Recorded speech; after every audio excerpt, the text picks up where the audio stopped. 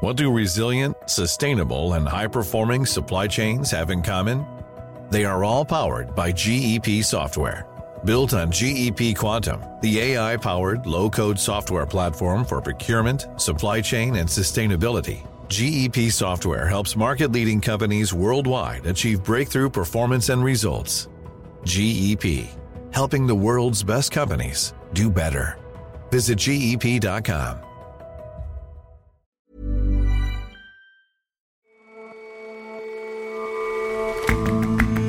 Hello and welcome to The Intelligence from The Economist. I'm your host, Jason Palmer. Every weekday, we provide a fresh perspective on the events shaping your world.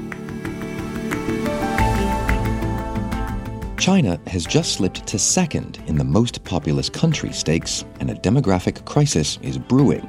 The working-age population is shrinking, service sector and unskilled jobs are going unfilled, and there's a chokehold on immigration. And we head along to an annual rattlesnake hunt in America. Lots of them are held each year, supposedly to control snake populations. But it's not as simple as that.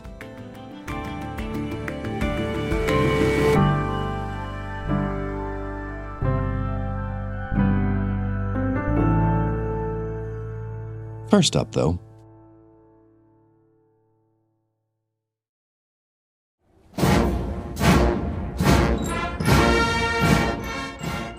in Moscow's Red Square this morning, Russian troops and dignitaries gathered to mark the defeat of Nazi Germany at the end of the Second World War.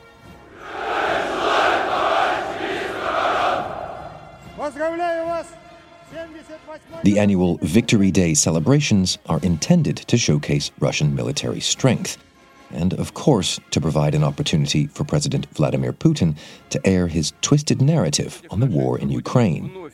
Развязана настоящая война. Но мы дали отпор международному терроризму, защитим и жителей Донбасса, обеспечим свою безопасность. Для нас. Standing before rows of veterans, he said that Russia had fought back against international terrorism in Ukraine and accused the West of instigating the bloody conflict. Нашу історичну єдність, єдність усіх європейців, які знищили нацизм. І переможуть рашизм. Це буде... On Sunday, Ukraine's President Volodymyr Zelensky announced his country's version of Victory Day, even amid a barrage of strikes across the country. Every year, he said, Ukraine would commemorate the unity of Europeans, those who destroyed Nazism, and who would defeat what he called Russism, a mix of Russia and fascism. But when will Ukraine be able to celebrate its liberation? And what will post-war Ukraine look like? Those are questions that Shashank Joshi, our defense editor, and Arkady Ostrovsky, the presenter of our Russia podcast Next Year in Moscow, spent a week in Kyiv exploring. Arkady and I have just got back. We did a 24-hour trip overland via Moldova and Odessa to get there, and we did an equally long trip over by train back through Poland. For me, this was a great opportunity to go back, but also to go with Shashank, because we've been working together since the start of the war. And this is actually the first time we went to Ukraine together, and we wanted to see how the society is changing and how the war is changing since even December when I was there last. So you both at different times have made several visits since the start of the war. What did Kyiv feel like this time? The first time I went in was in March of 2022. That was less than a month after the start of the offensive when I went with our editor, Zeni Minton-Bedes, and that's when we saw President Zelensky. At that time, Kyiv was completely empty. There were air raids. There was a real sense of the war. There were tank traps. And then I tried to go every 2-3 months. And every time I went in, I noticed the change. And particularly in Kyiv, life starting to come back.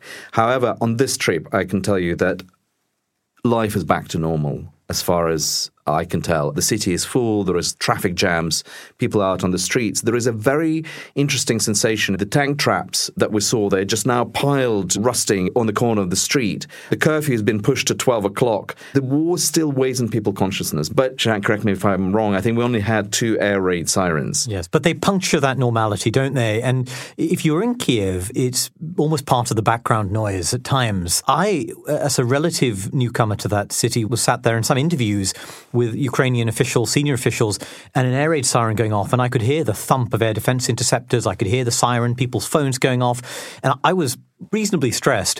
But everyone around me was completely unfazed because after 14 months of this, it has just been baked into the day-to-day. That's right. And all that is telling you Ukraine has survived.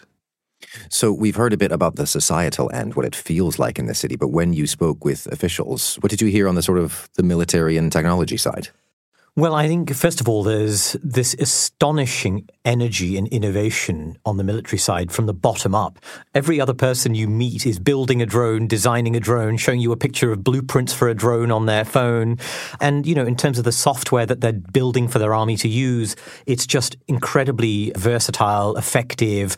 I met with foreign technology companies who are helping put AI capabilities on Ukrainian weapon systems that just don't exist at scale in any serious European army. European generals are looking at some of this enviously. But having said that, to zoom out and ask the general's eye view of this, yes, as Arkady says, a counteroffensive is looming. We don't know precisely where. We don't know exactly when. We know it's coming. Of course they hope they can burst through Russian lines, cut the Russian land bridge to Crimea, take back lots of territory. But there is a pragmatism about the fact that they have moderate forces. The Russians are arrayed in these multiple defensive lines. So I don't think anyone expects wonders. I think they're quite realistic. I'm not going to say gloomy, but I will say they're cautious. They're not getting ahead of themselves. I agree. And I think what Shashank describes in terms of their energy and innovation is the result of the changes that were occurring in Ukraine prior to this war, which is why Putin attacked it. It's the civil society, it's the network nation, the sense of nationhood, the sense of your sovereignty, by which I mean the sense of agency, that you on the ground can make a difference. If you're an engineer, if you're an IT specialist, if you're a journalist, if you're an accountant, you have agency and you're fighting for your country. And that, I think, sensibility has informed the way that innovation is going. It's society-driven. On the other hand, it's the war that is changing the nature of that society.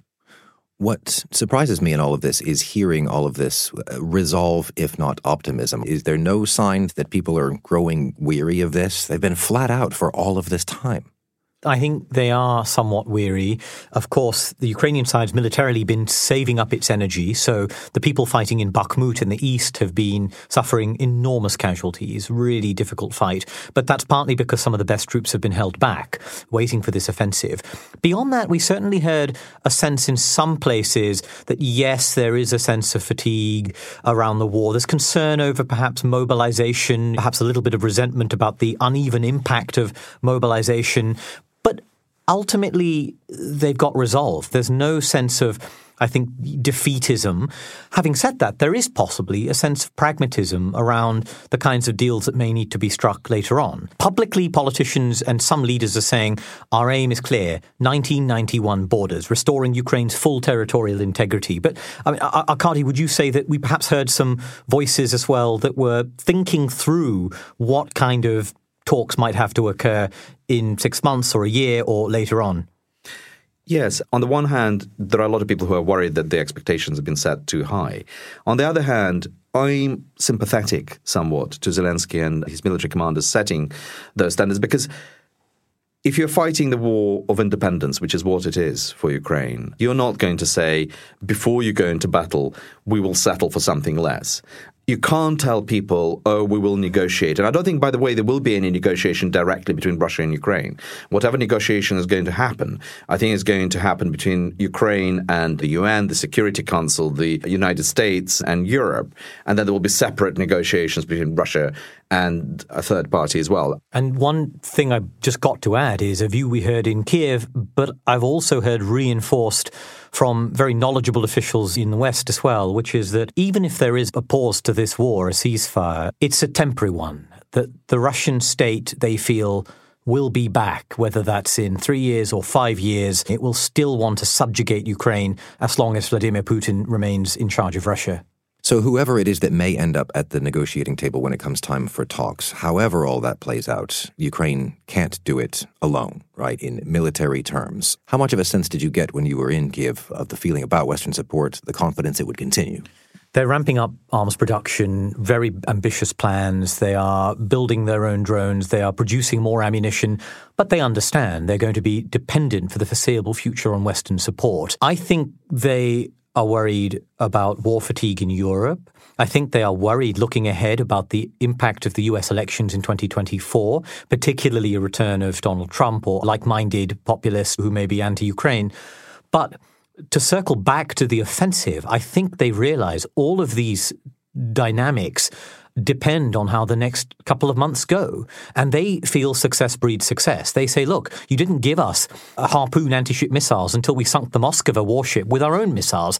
You didn't give us HIMARS until we showed we could use your artillery without being, as one minister put it to us, like a monkey with a hand grenade. We had to prove ourselves. And so I think they understand their fate in some ways is in their own hands, that if they perform well and they meet or exceed expectations in this offensive, they can change the dynamic in Europe and the US. They can build and fuel and induce more support for themselves. Success breeds success. So nothing is set in stone from their perspective. What is it that Ukrainians want? What kind of post-war order is being shaped here? So what Ukrainians are talking about is something they call Ukraine 2.0. It's a Ukraine where the state is not simply a vehicle for seeking and redistributing rent, where the economy is not controlled by a bunch of oligarchs. It's a Ukraine where corruption is an ailment rather than the system itself. And I think there is now an interesting alliance between the civil society, which has been pushing all this stuff, and the army. When the officials we talked to talk about Ukraine 2.0, they also talk about having to build inclusive institutions, which is something that Ukraine never had. But of course, they're not wearing rose-tinted glasses. They know what they're up against. And there is a danger of what happens when a huge number of men are demobilized and returning to a ruined economy. That creates room for populism. So the fight, in a way, I feel is going to shift from the battlefield into politics and into society, because Ukraine has to win for that vision of emancipation. At the same time, whether Ukraine can have peace and security will depend on what happens in Russia and whether Russia can actually extract itself from that post-imperial syndrome, which is what led to this war. This is what we've been talking to our guests next year in Moscow. Only when that change occurs can Ukraine feel secure. Shashank Arkady, thank you very much for your time. Thanks, Jason. Thank you very much for having us.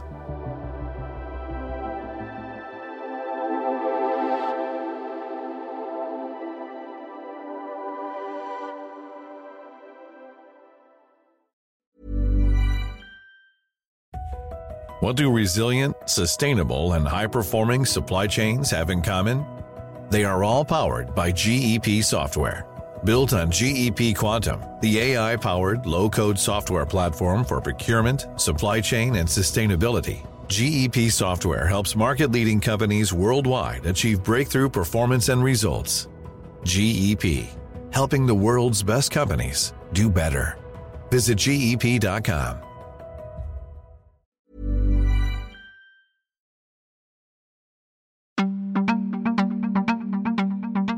For decades, China's strict one-child policy was intended to put the brakes on a rocketing population. It worked, a little too well. Eventually, the country's leaders were forced to make some drastic changes. China is actually urging parents to have 3 children to counter an aging population and a shrinking workforce. That baby-making call may have come too late to ensure a stable labor market. In other countries, one solution to that would be to let immigrants fill the gaps. In China, though, that's not really an option. For hundreds of years, China's had the distinction of having more people than any other country. Rosie Blau writes about China for The Economist. But China lost that title as the world's most populous nation because India overtook it. And it's not just that, it's facing serious demographic issues which could have a big impact on its economy going forward. Okay, so let's talk through them. What are the demographic issues you mentioned? So this is part of a long-term trend. China's working-age population has been shrinking for a decade because basically women have been having so many fewer babies. In addition to that, the country is aging rapidly. So that's likely not only to hinder economic growth, but it's also going to create a huge burden of care. And China did not get rich before it got old, so it's got a particular problem of that. Now, many countries have dealt with the same kind of demographic conundrum by encouraging immigration. They rely on people from other parts of the world to do the jobs that the locals don't want to do or they're too lowly paid to bother with. But the thing that's amazing about China, 1.4 billion people, and there are only 1 million immigrants. So that's about 0.1% of the population. America, by contrast, is 15%, Germany 19%, Australia, 30%. North Korea even has 0.2%. So North Korea, isolated North Korea, where no one goes in and out, has a higher share of its population immigrants than China does. And why is it that China is so outstanding in that regard? So the amazing thing, I think, about China is it's got no interest in becoming a melting pot. Now, one big reason for that, when we think about the modern era, is the only thing probably that you and I knew about China when we were growing up is the one-child policy. So for decades and decades, all anyone was told was have one child, we've got too many people, do it for the nation. And it caused a huge scarring of the Chinese population. So how can you turn around to them, 3 minutes after you've abolished it and say, oh, by the way, we need more people now, let's have some immigrants. So you can see that there's a huge tension, and that's a societal tension. It's a problem in politics too. But there are longer roots as well to why China doesn't want to be a melting pot. One of them is that it's been bullied by foreigners in the past. Take the 19th century, the Opium Wars. Basically, the West forced China to open up when it didn't want to. And it's got this perception of foreigners make us do things we don't want to do. Why should we do it? There's also a really interesting thing going on that we don't think about much, which is that there's a sense in which you can only be Chinese if you are an ethnic Han Chinese. There's a sense of sort of racial purity. So the Han make up over 90% of the Chinese population. And there's this myth in China that, for thousands of years, we've been one bloodline, we've been one people. These are the kinds of racial comments that we would not be allowed and we would hope not to hear elsewhere. But in China, it's just a kind of given. If you don't look Chinese, you can't be Chinese. And so people talk about blood, they talk about being descendants of the dragon, they talk about the Chinese family, which includes all 10 million of the so-called Chinese diaspora, the people who are Han Chinese, but not the rest of the world. As small as it is, though, the number of immigrants is still above zero. What do they look like, as it were? So most people who do manage to get a work visa are coming for highly skilled jobs. It's a super bureaucratic, pain in the neck system, but you can get a work visa for China if you're highly skilled. The migrants in China are experts. They are not manual laborers. They are not service people. So they are not the sort of jobs that we're now seeing a scarcity of in China. And one of the things that's interesting about the green card, the so-called green card system in China, is that unlike in the US, this is not a path to citizenship. So China has 1.4 billion people. The number of naturalized citizens, in other words, the number of people who become Chinese, the total number at the moment is 16,500. That's like an ant in the population of China. America naturalizes 800,000 every year. Even Japan, we think about Japan as closed, no new Japanese, not at all. They naturalize 7,000 new citizens every year. So you said it was the manual jobs, the service industry jobs that are still lacking. I mean, what does that look like on the ground? So it's interesting because China has done such a good job of very rapidly increasing its higher education that it now has actually too many graduates for the graduate jobs that there are around. But at the same time, there are areas where there are great shortages. And in January, the Chinese government released a list of 100 occupations that they needed jobs for, had a lack of staff, salespeople, cleaner, automation. They were kind of factory jobs. They were service jobs. And that is where we're already seeing shortages. And we're going to see many, many more shortages in the future. It's not just that there's a lack of staff to do those jobs. It's also that where previously China relied on rural migrants coming to cities to do those jobs, that flow isn't happening as much either. So clearly there are already gaps, and demographically speaking, those gaps will widen. Do you think eventually that'll be enough to make Chinese attitudes change about immigration? In the future, they may have to, because whatever shortages we're seeing now are going to be exacerbated by this fast aging population. So the shortage of manual workers is going to get greater fast.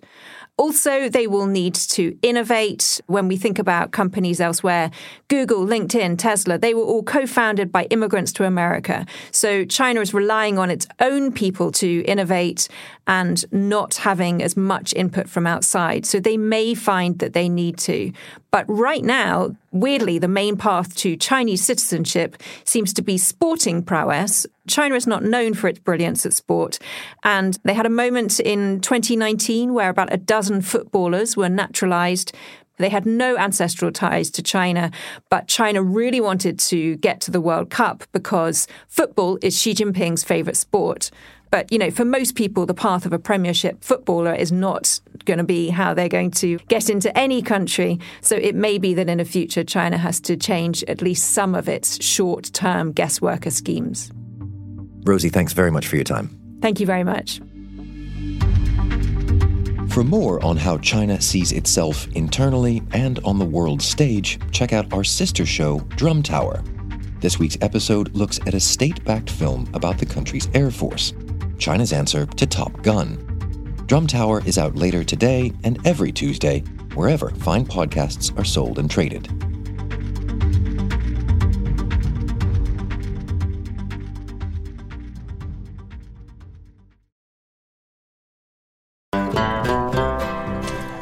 Why don't you just start by telling me your name? Shane Naylor. And so what are you doing here today? We're going to be doing a little bit of rattlesnake hunting. This is Shane Naylor. Every spring, he leads people into the countryside of Oklahoma to hunt for rattlesnakes. Everybody hear me? Yeah, you good? Most of y'all have snake hunted. Some of y'all are new faces. First person to bring me a snake is $25. So y'all have fun. The hunt is part of the Mangum Rattlesnake Derby, held every year since 1966, on the last weekend in April. Marguerite Howell is an executive producer for The Economist's podcast team. Only 2,800 people live in Mangum, but over the weekend of the Rattlesnake Derby, organizers say some 30,000 people visit the town. There are vendors selling snake-related wares. There's a snake pit where wranglers handle live snakes. And there's also a butcher's show, where the snakes are killed in a gory display, and a cafe where the meat is grilled up.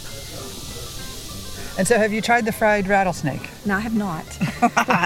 I have. It tastes like chicken. Some of that meat comes from the hunters out in the field. So my name's Jerry Tillman. I'm from Sulphur, Oklahoma. I've been going to rattlesnake roundups for a little over 30 years. I've caught a lot of rattlesnakes. I can't even count how many. It's been a lot, yeah. And he's not alone. My grandfather has been doing this for about 40 years. He brought me out here when I was 6 years old for the first time. Caleb Allen also leads hunts for the Mangum Roundup and has caught many a rattlesnake. And since then, I've come out here every year, and this is just a great activity that I do with my family and friends. Snake hunters use specific tools to catch the slithery reptiles. I have with me to catch them, these are known as tongs, and it's like a little grabber. It's about 30 inches long, and you pull the grip here, and it squeezes on the end. And that's about it. And then what, you throw it in your bucket? Some people use a gunny sack or a bag. I use a bucket, I think it's easier. And then, once we get the snake, we'll open up the bucket and put it in. Hunts are held throughout the weekend during the roundup. It was a cool Saturday morning when I headed out with a few dozen people to look for snakes. Have you hunted in this area before? Oh, yeah. Yeah, so you know where the snakes are hiding out? If I did, I'd have a bag full. One of the key skills is to know where to look for them. As cold-blooded creatures, snakes are very temperature sensitive. The weather matters a lot. So, what are you looking for right now when you're trying to find a snake? Well, what's your tactic here? Really, in the rocks and stuff, but it's just a little cool yet. But I'm trying to get around to where the sun is hitting a little better angle. When it gets cold, they'll get under a rock or hide in someplace. So it's best to hunt them on warmer days. Yeah. Of course, rattlesnakes are venomous. If you're bitten by one and it goes untreated, it can be deadly. But only around 5 people a year die from snake bites in America, thanks to antivenom.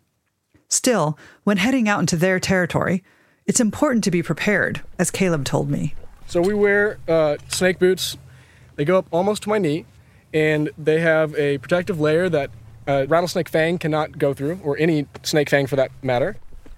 And most of the rattlesnake hunters I spoke with had not been bitten. I've had some close calls, putting them in a bucket or something like that.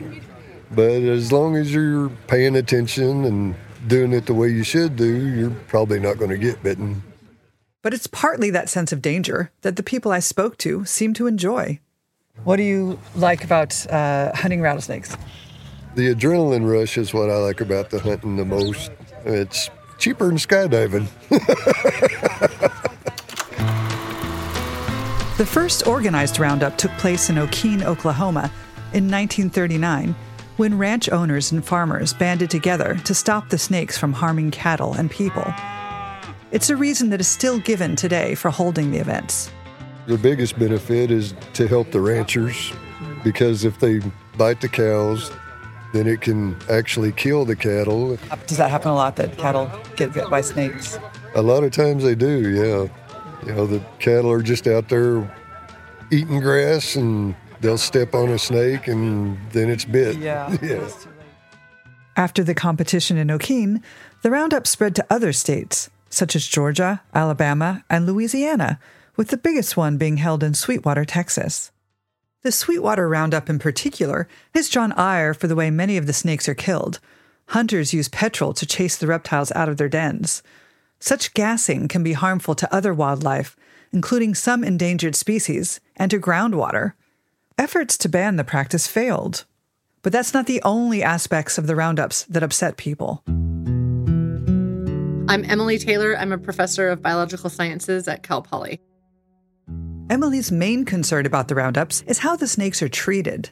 A lot of misconceptions and falsehoods are spread about rattlesnakes at these events, and they certainly promote the torture and killing of these sentient beings. They are actually incredible animals. They live for up to 60 years in the wild. They have families and friends. The babies are born live to the mothers, and the moms take care of them for a couple weeks after birth. Just really amazing animals. And then these snakes are all put into a big pit, and they live in horrible conditions. They're terrified, and they end up getting their heads cut off in front of live crowds and are skinned, oftentimes while they're still alive. Emily is not against hunting rattlesnakes in general, but she'd like to see the roundups and the hunts be regulated.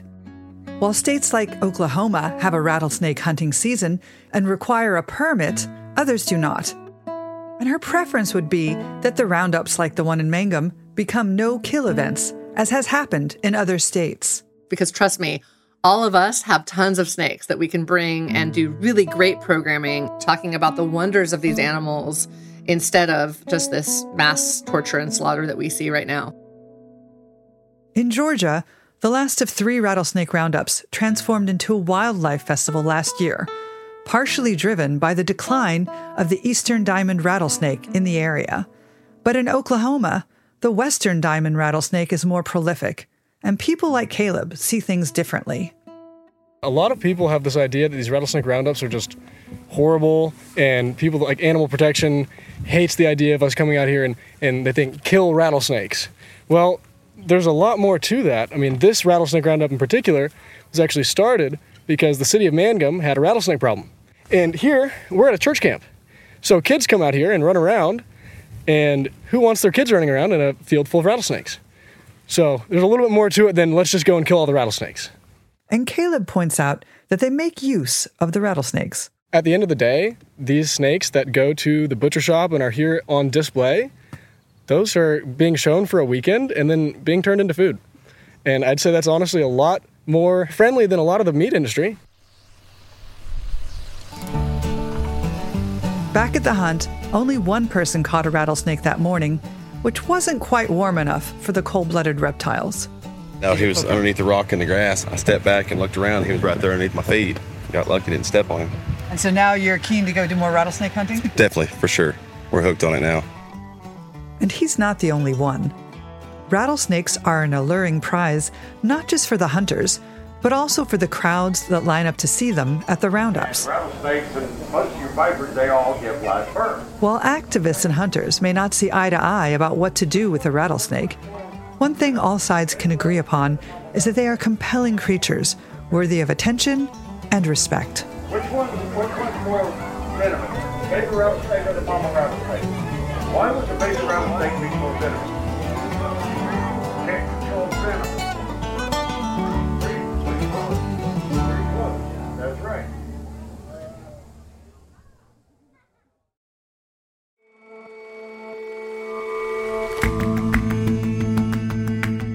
That's all for this episode of The Intelligence. If you're not a subscriber to The Economist, you really are missing out. But dive in with the deal we've got going on. A free 30-day digital subscription. Just go to economist.com/intelligence offer or click the link in the show notes. We'll see you back here tomorrow.